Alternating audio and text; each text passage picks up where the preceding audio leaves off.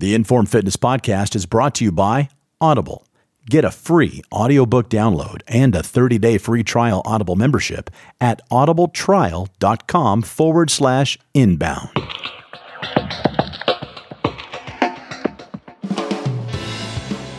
The broader purpose for why I think people do want to exercise is for their health. And underneath the umbrella of health is, your body composition, your muscle mass, your endurance to do whatever you want to do, whether it's just walking upstairs, the subway, or if it's a sport or something like that. I know we've discussed this a little bit in previous podcasts, but I think it's sometimes gets into goes into the myths a little bit when you're trying to think about, is there a perfect exercise? Is there one exercise to do everything? And then what could that be? And then, of course, the answer is it's different for everybody.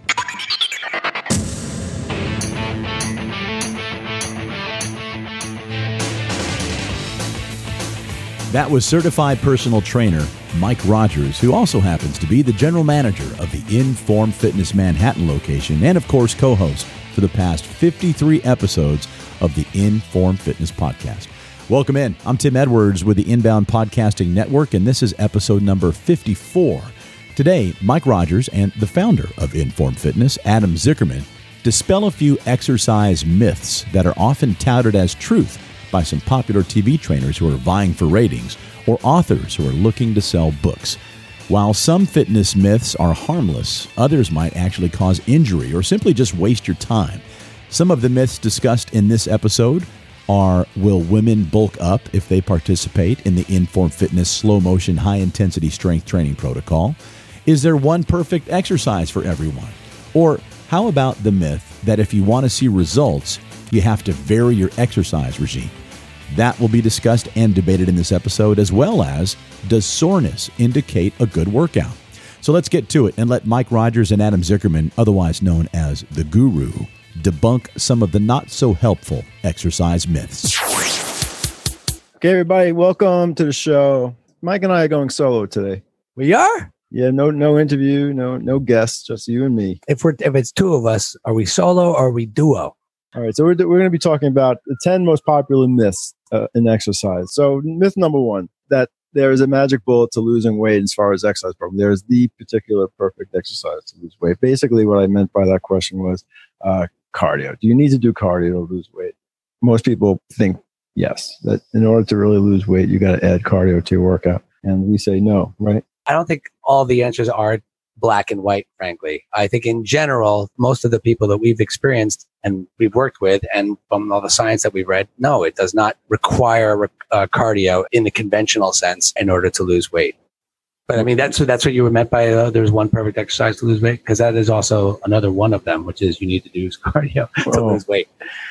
Yeah.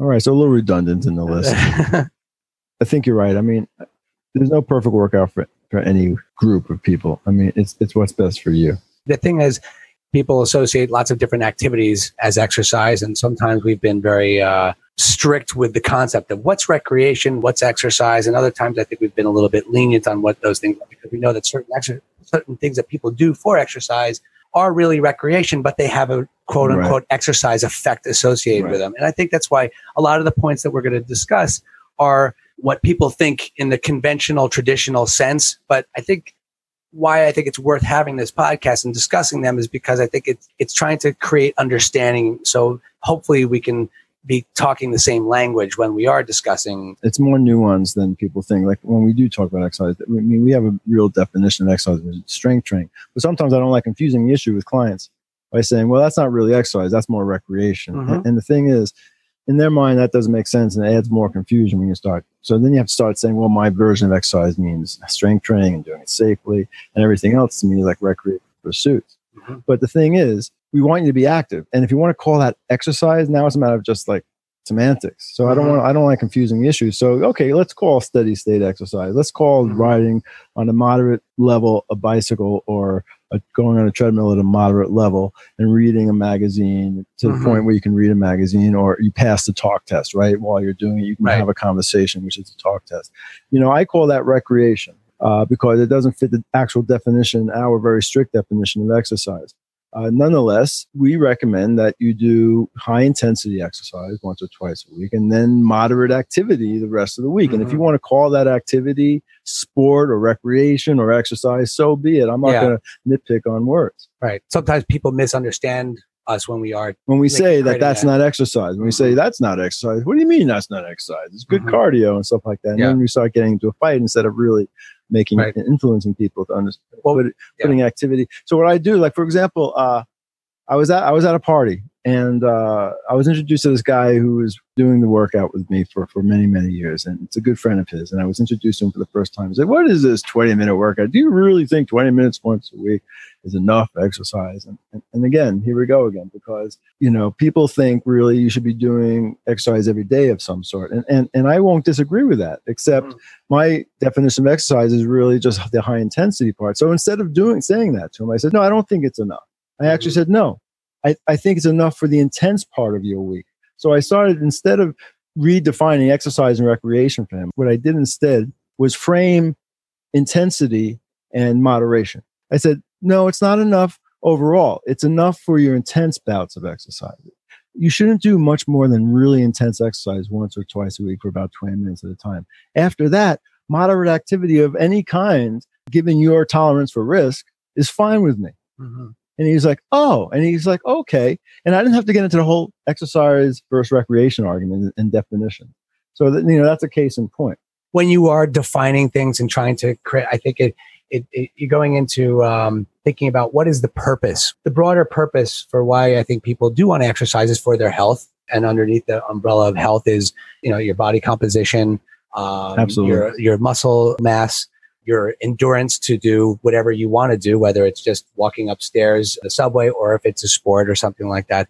I know we've discussed this a little bit in previous podcasts, but I think it's sometimes gets into goes into the myths a little bit when you're trying to think about, is there a perfect exercise? Is there one exercise to do everything? And then what could that be? And then of course the answer is no, or I should say it is different for everybody, Right. So, okay, let's move on. Let's move on to something that's a little more black and white. All right. Women who lift weights will bulk up. Yeah. I mean, a lot of women are afraid of bulking up. It's the question we get in every single consultation. And, many of them. I just can't believe this day and age in 2000, what year are we in? 18, that, women still have that fear of bulking up from weight training. It kind of blows my mind. Yet it does exist still. And there are some women on the extremes of the bell curve that actually do bulk up by working out, but there's so few of them. It's like you have a better chance of becoming a rock star than bulking up from working out with weights. Well, I think, sometimes I think when some people, when they exercise or they do a new form of exercise, sometimes they have that initial gain, that initial adaptation. And I think sometimes it may manifest itself initially as a little bit of increased muscle size, which maybe intimidate people. You associate that within your mind, seeing other powerlifting females who are looking to increase their size in the way I guess most women who are afraid of it do not want to.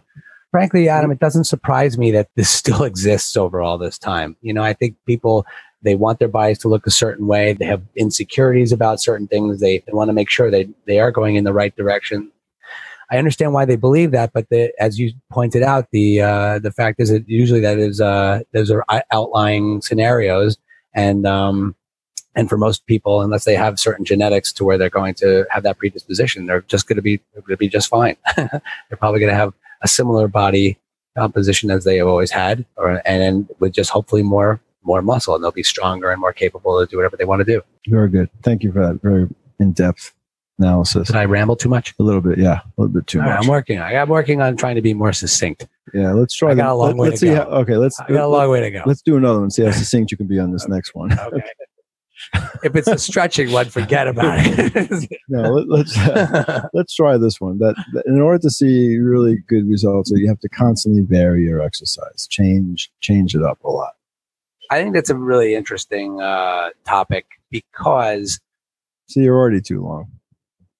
Okay. Can't you say yes or no? The myth is it important to vary your exercises to maximize your results? Right. Yeah. I think in the general sense for the reasons why people feel they have to do that, I think the answer is succinctly simply no. Oh my God, I can't believe it. He actually, but from my experience, people, once again, are very, very, very different. All right. So if somebody was in my office and said, hey, do I have to vary my exercise to work out? And right off, I would say, actually, no. The point is, ultimately, if you pick 5 exercises that works out the whole body and you do those intensely enough, and that varies from person to person, how intense it needs to be. And if you do it often enough, which can probably be anywhere from once to maybe even 3 times a week. Again, the variables being intensity and age and things like that. But once you find your sweet spot, all right, and you are getting stronger and staying strong, 5 exercises, like a leg press or a or a squat, push-ups or pull-ups, or a varying amount of exercise will work all the muscles in your body. And it can only be maybe 5 or 6 or even less exercises to do that. And you can stay very strong your whole life doing that. So the answer is no, you don't have to vary your exercise.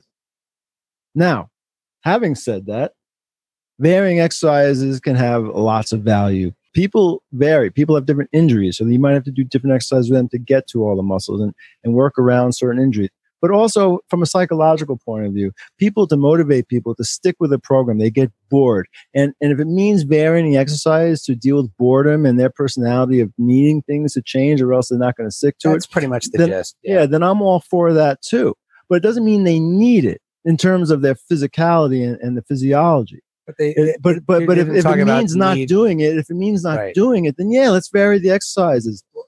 For some people, that's my succinct answer. Right. Period. I'm going to leave it at that. Yeah, for a lot of people, I think they are motivated by newness. Okay, and I mean, I have tons of clients. They absolutely love doing the same 5 exercises all the time, and they get phenomenal results from doing so. Right. A lot has to do with psychological motivation. Yep. But I think just to add on to your point, I think people think that adaptation is a bad thing, and I think that's the thing that I think is on its head. I think people think that when you do the chest press so many times, they're like, oh, Mike, I felt so sore when I first started coming here and I never feel sore anymore. And they think, oh, that's a really, really bad thing. And therefore I didn't have as good of a workout anymore. I think that's the big, confusing factor, because people associate soreness and that with there's a myth for you right there, by the way. Does soreness indicate a good workout? If you don't get sore, did you have a shitty workout? Absolutely not. A lot of people do believe that. There's the myth that I wanted on the list. That's the myth you wanted on the list. So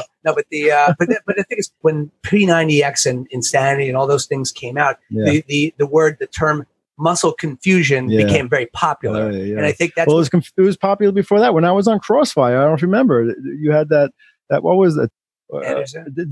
Denise Austin, right?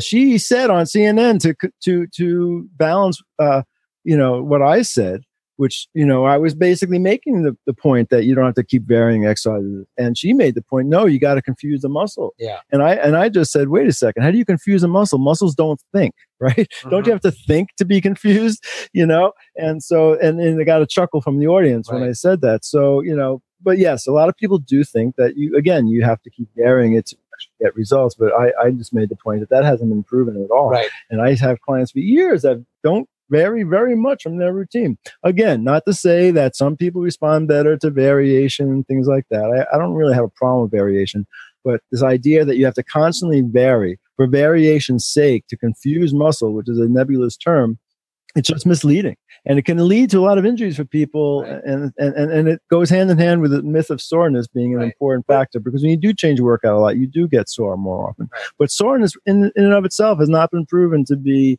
an indicator of a good workout. Right. But one last thing, I was saying variance again doesn't necessarily mean different exercises. It could also mean changes in frequency or tempo, routine, maybe the order of the exercises, things like that. I think that's where, if you're going to try, and that's what I try to do first before anything, is try to create a little bit of variance in not the exercise itself, but exactly how I would actually do that exercise. One more point I want to make about variation before we go, and I'll make it quick, and that is the more you vary an exercise and change the order of things and change the exercise, it's harder to quantify results because you want to compare apples to apples.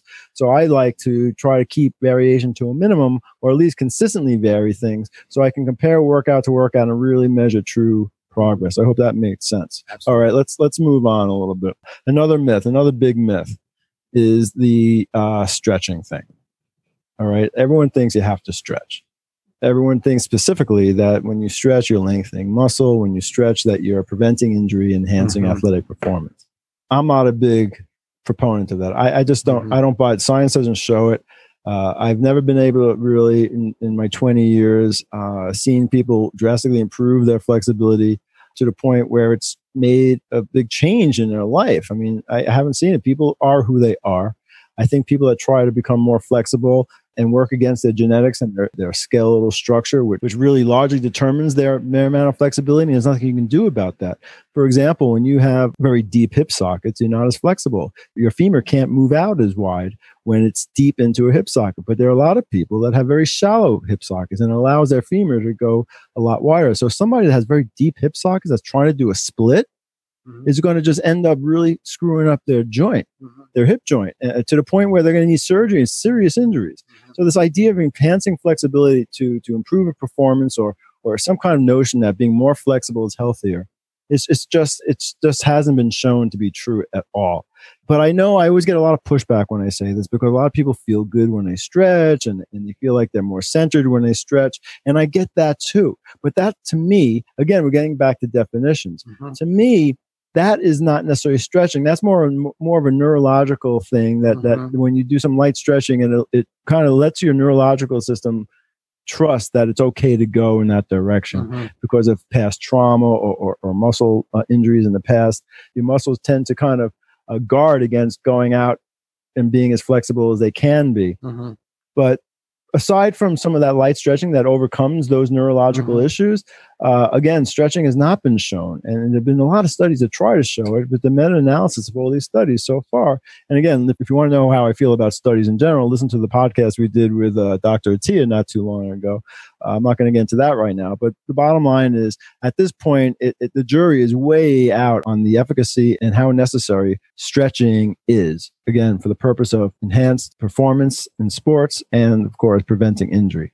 Now, I know you have plenty to say on this, Mike. I'm going to keep it short. I generally agree with every single thing you just said. I think it has a lot to do with definitions and what goes on in the mind and what they're thinking about what is stretching and thing. I think when it comes to doing anything, like from waking up in the morning and feeling tight to preparing yourself for a movement pattern that requires some sort of athletic, like a little bit more range of motion, I think some people think that static stretching is what you have to do. And I think that's the traditional sense of stretching, which I think is absolutely, there's no science to support that actually works. And I think that's where most people's minds go when it comes to doing the stretch. But the thing is, if you are, say, really, really tight in your back and shoulders, and you reach your hands above your head and then try to do a little bit of a rotation back with your shoulder and your arms, and you bring your arms back to the front, what you just essentially did was a short movement. It's a light stretch. It feels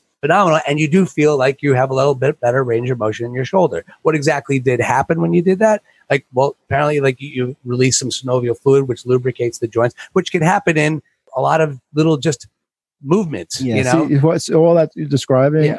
Again, that's, to me, that's not really the kind of stretching I'm referring to. Yeah, well, I think you're referring to what I was saying about the movement patterns and neurological connections, reminding your body that it can do this. It, like you just said, as you move these joints, if you've been sedentary for a while, or static for a while, like sleeping or sitting at a desk for a while, it helps to get the synovial fluid, which is really, the lubrication of our joints. The synovial fluid, it's like putting oil in your car. That's all well and good. Now, the bottom line is the evidence does show that if you're going to get up and just start doing static stretching when your muscles aren't ready, it could cause an injury even before, or even make you more susceptible for an injury before you work out. Exactly. So another point or two before we move on, because I think, we covered it, but stretching to really trying to lengthen the muscle actually weakens the muscle. And if you're doing that right before a sporting event, you can actually set yourself at a disadvantage for performance for that sporting event. And like you just said, also stretching a muscle like that not only makes it weaker, but again, you can actually set it up for an injury.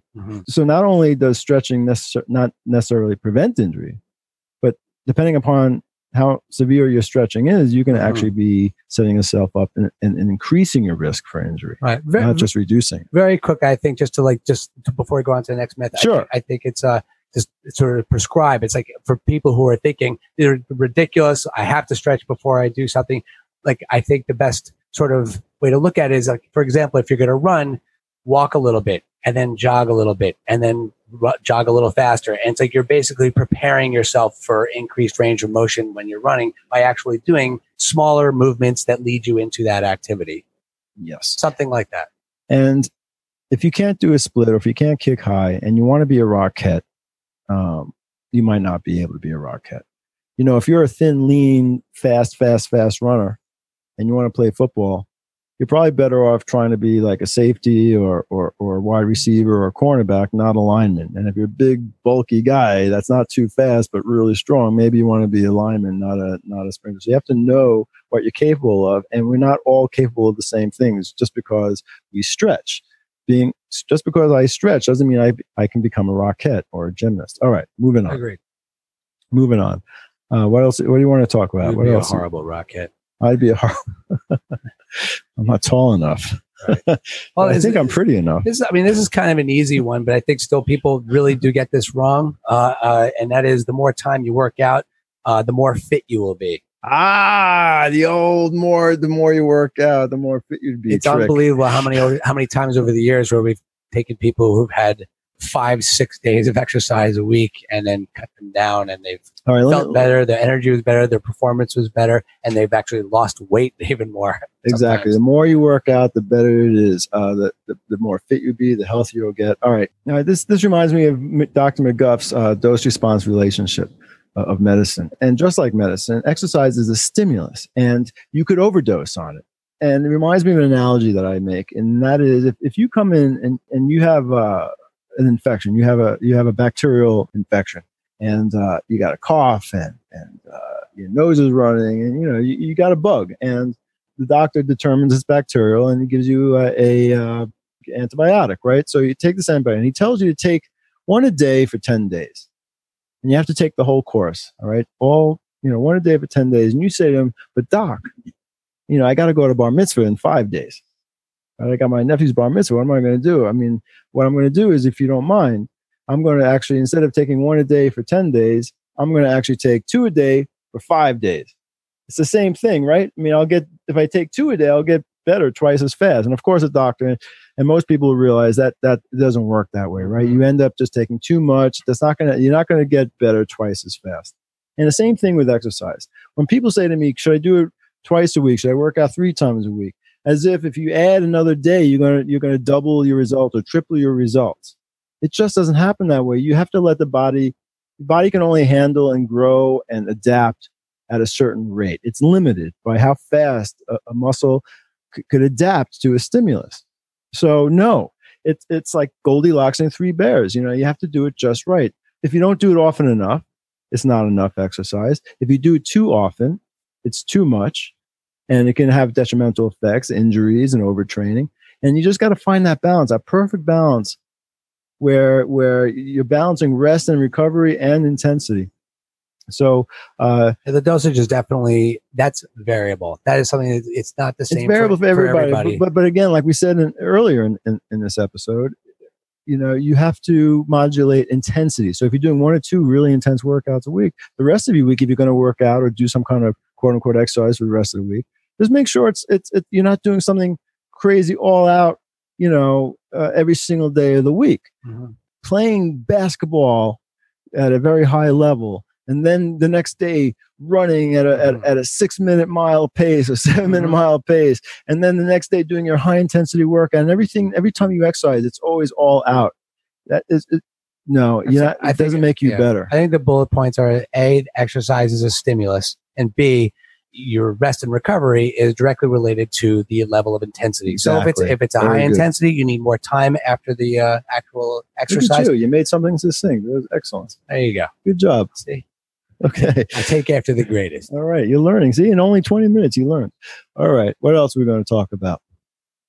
Let's see on the list. We see you cannot exercise while injured. Well, yeah. Well, that depends, right? Depends. Well, this is the point. The point is, let's say, let me give you an example. It just happened. I mean, this is one of hundreds of examples I can give you after 20 years of doing this. 2 days ago, a client of mine who happens to be a medical doctor, which is interesting. She says to me, I broke my finger. I recently just broke my finger. And the doctor says, the finger's not going to be better and ready. Sounds like a joke. Yeah, right. So this doctor walked in, this client walked in and said, "Hey, doc, I broke my finger." No. I got this duck on my head. I said, "Well, you can't exercise." She says to me, "Listen, my doctor told me that my finger's not going to be better for another 4 or 6 weeks. That take me out of the schedule until it's better." I was like, "Wait, you broke? You have?" She felt that she had a broken finger and therefore she can't grip things and she do certain things that let's scrap the whole thing. And she wrote at the end of her email to me saying that she couldn't do it for 4 to 6 weeks. She's like, so frustrating.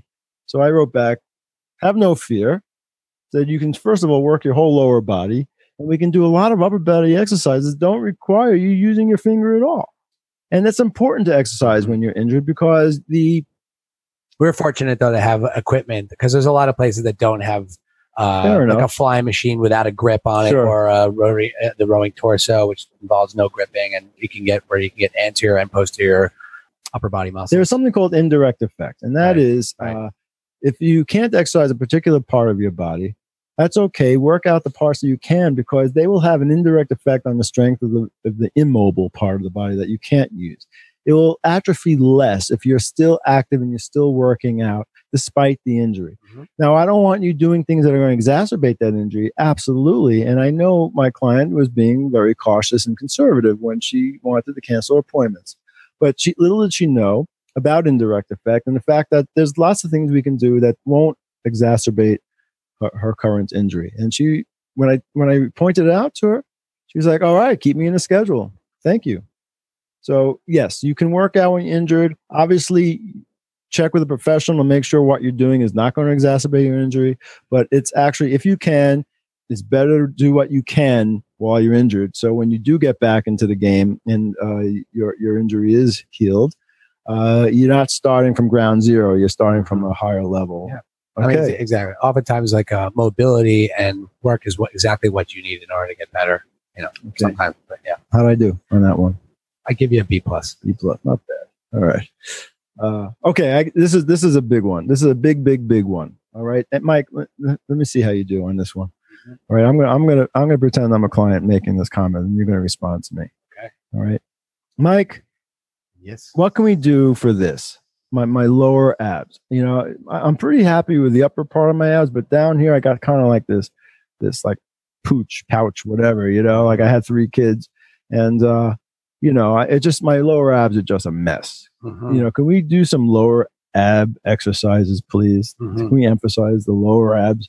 Yeah, a lot of people come in and they have they want to work their lower abs. They say and because of the whatever they report the pooch and stuff like that. Sometimes that's just some alterations with their nutrition that they have to actually just get to the point about whether you can work your lower abs or not. I know whether you can isolate your lower abs. Adam's given this speech 100 times about nerve innervation and the rectus abdominis. Yeah. Okay, all right. You don't have to go like that. But can you isolate your lower abs, Michael?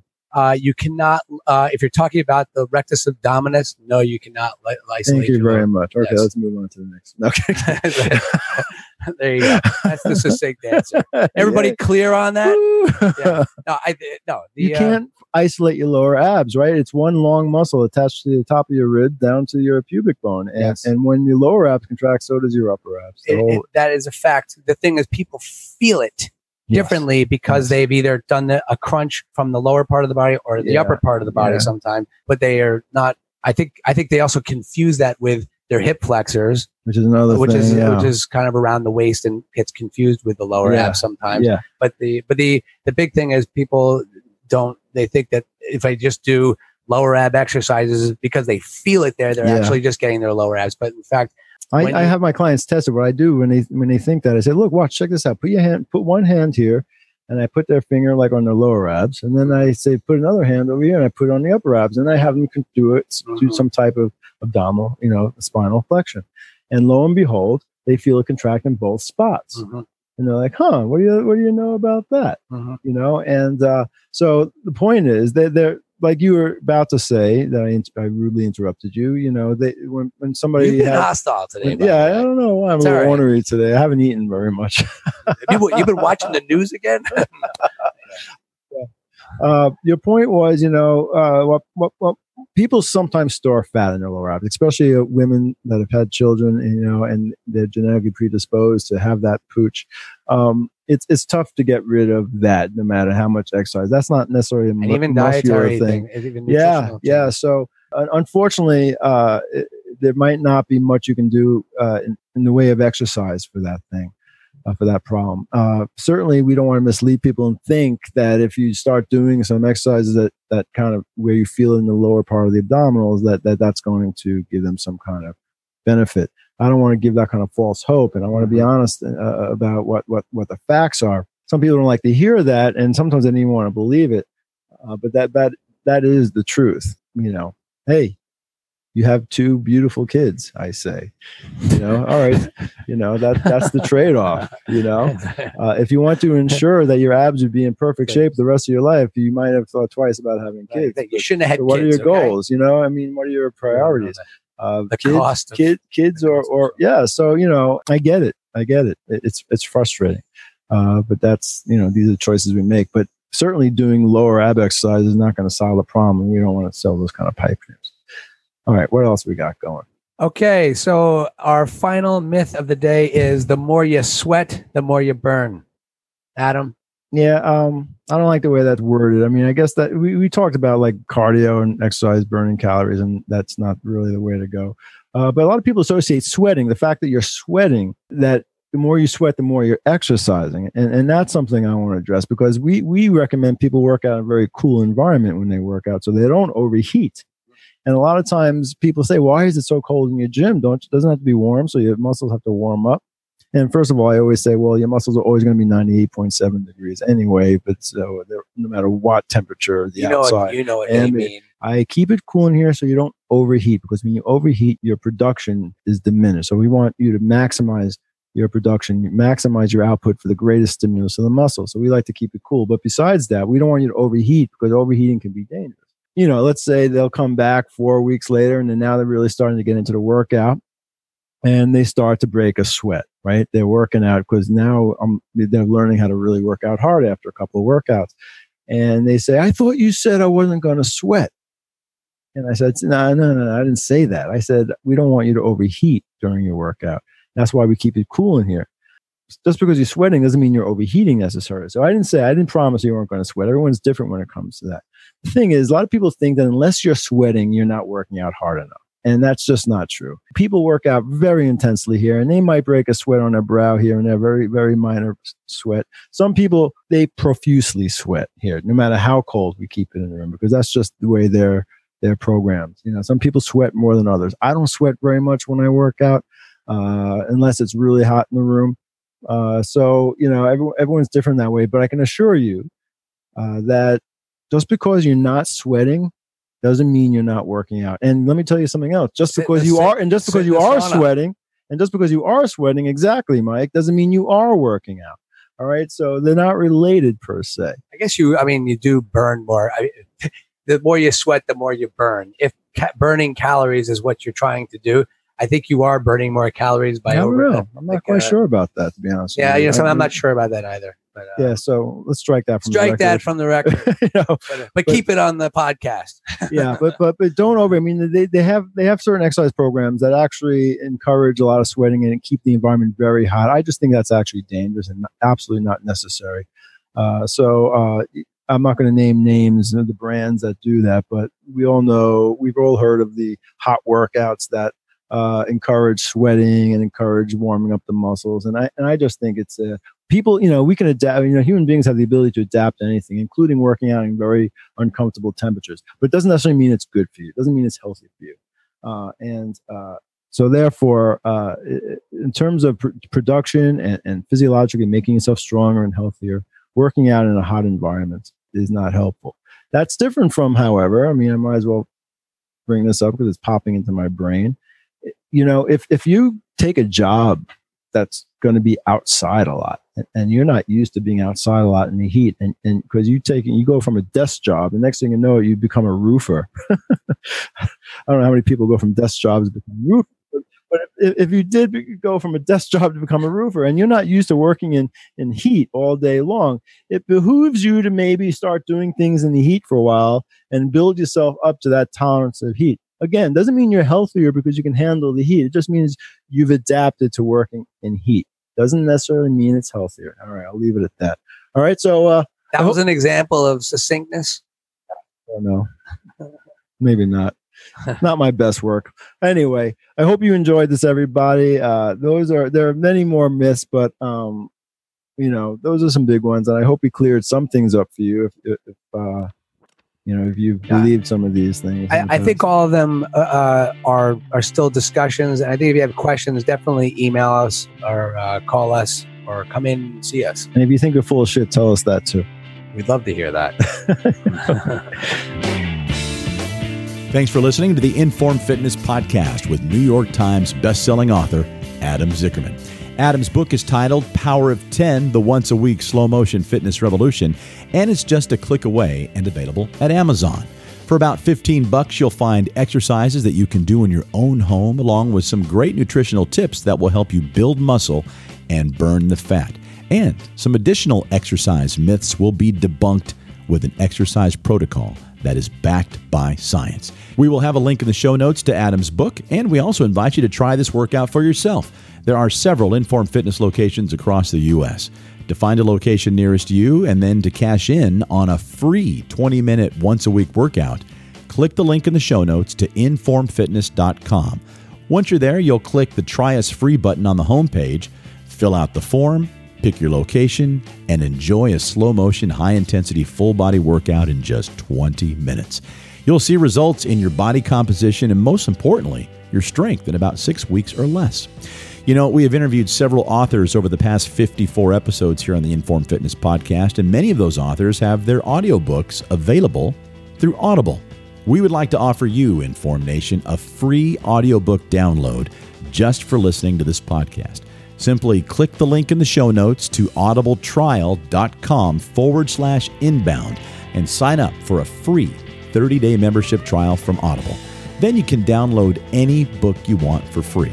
If you like podcasts, you're going to love audiobooks. Give it a shot and try it for free, risk-free for 30 days, audibletrial.com/inbound.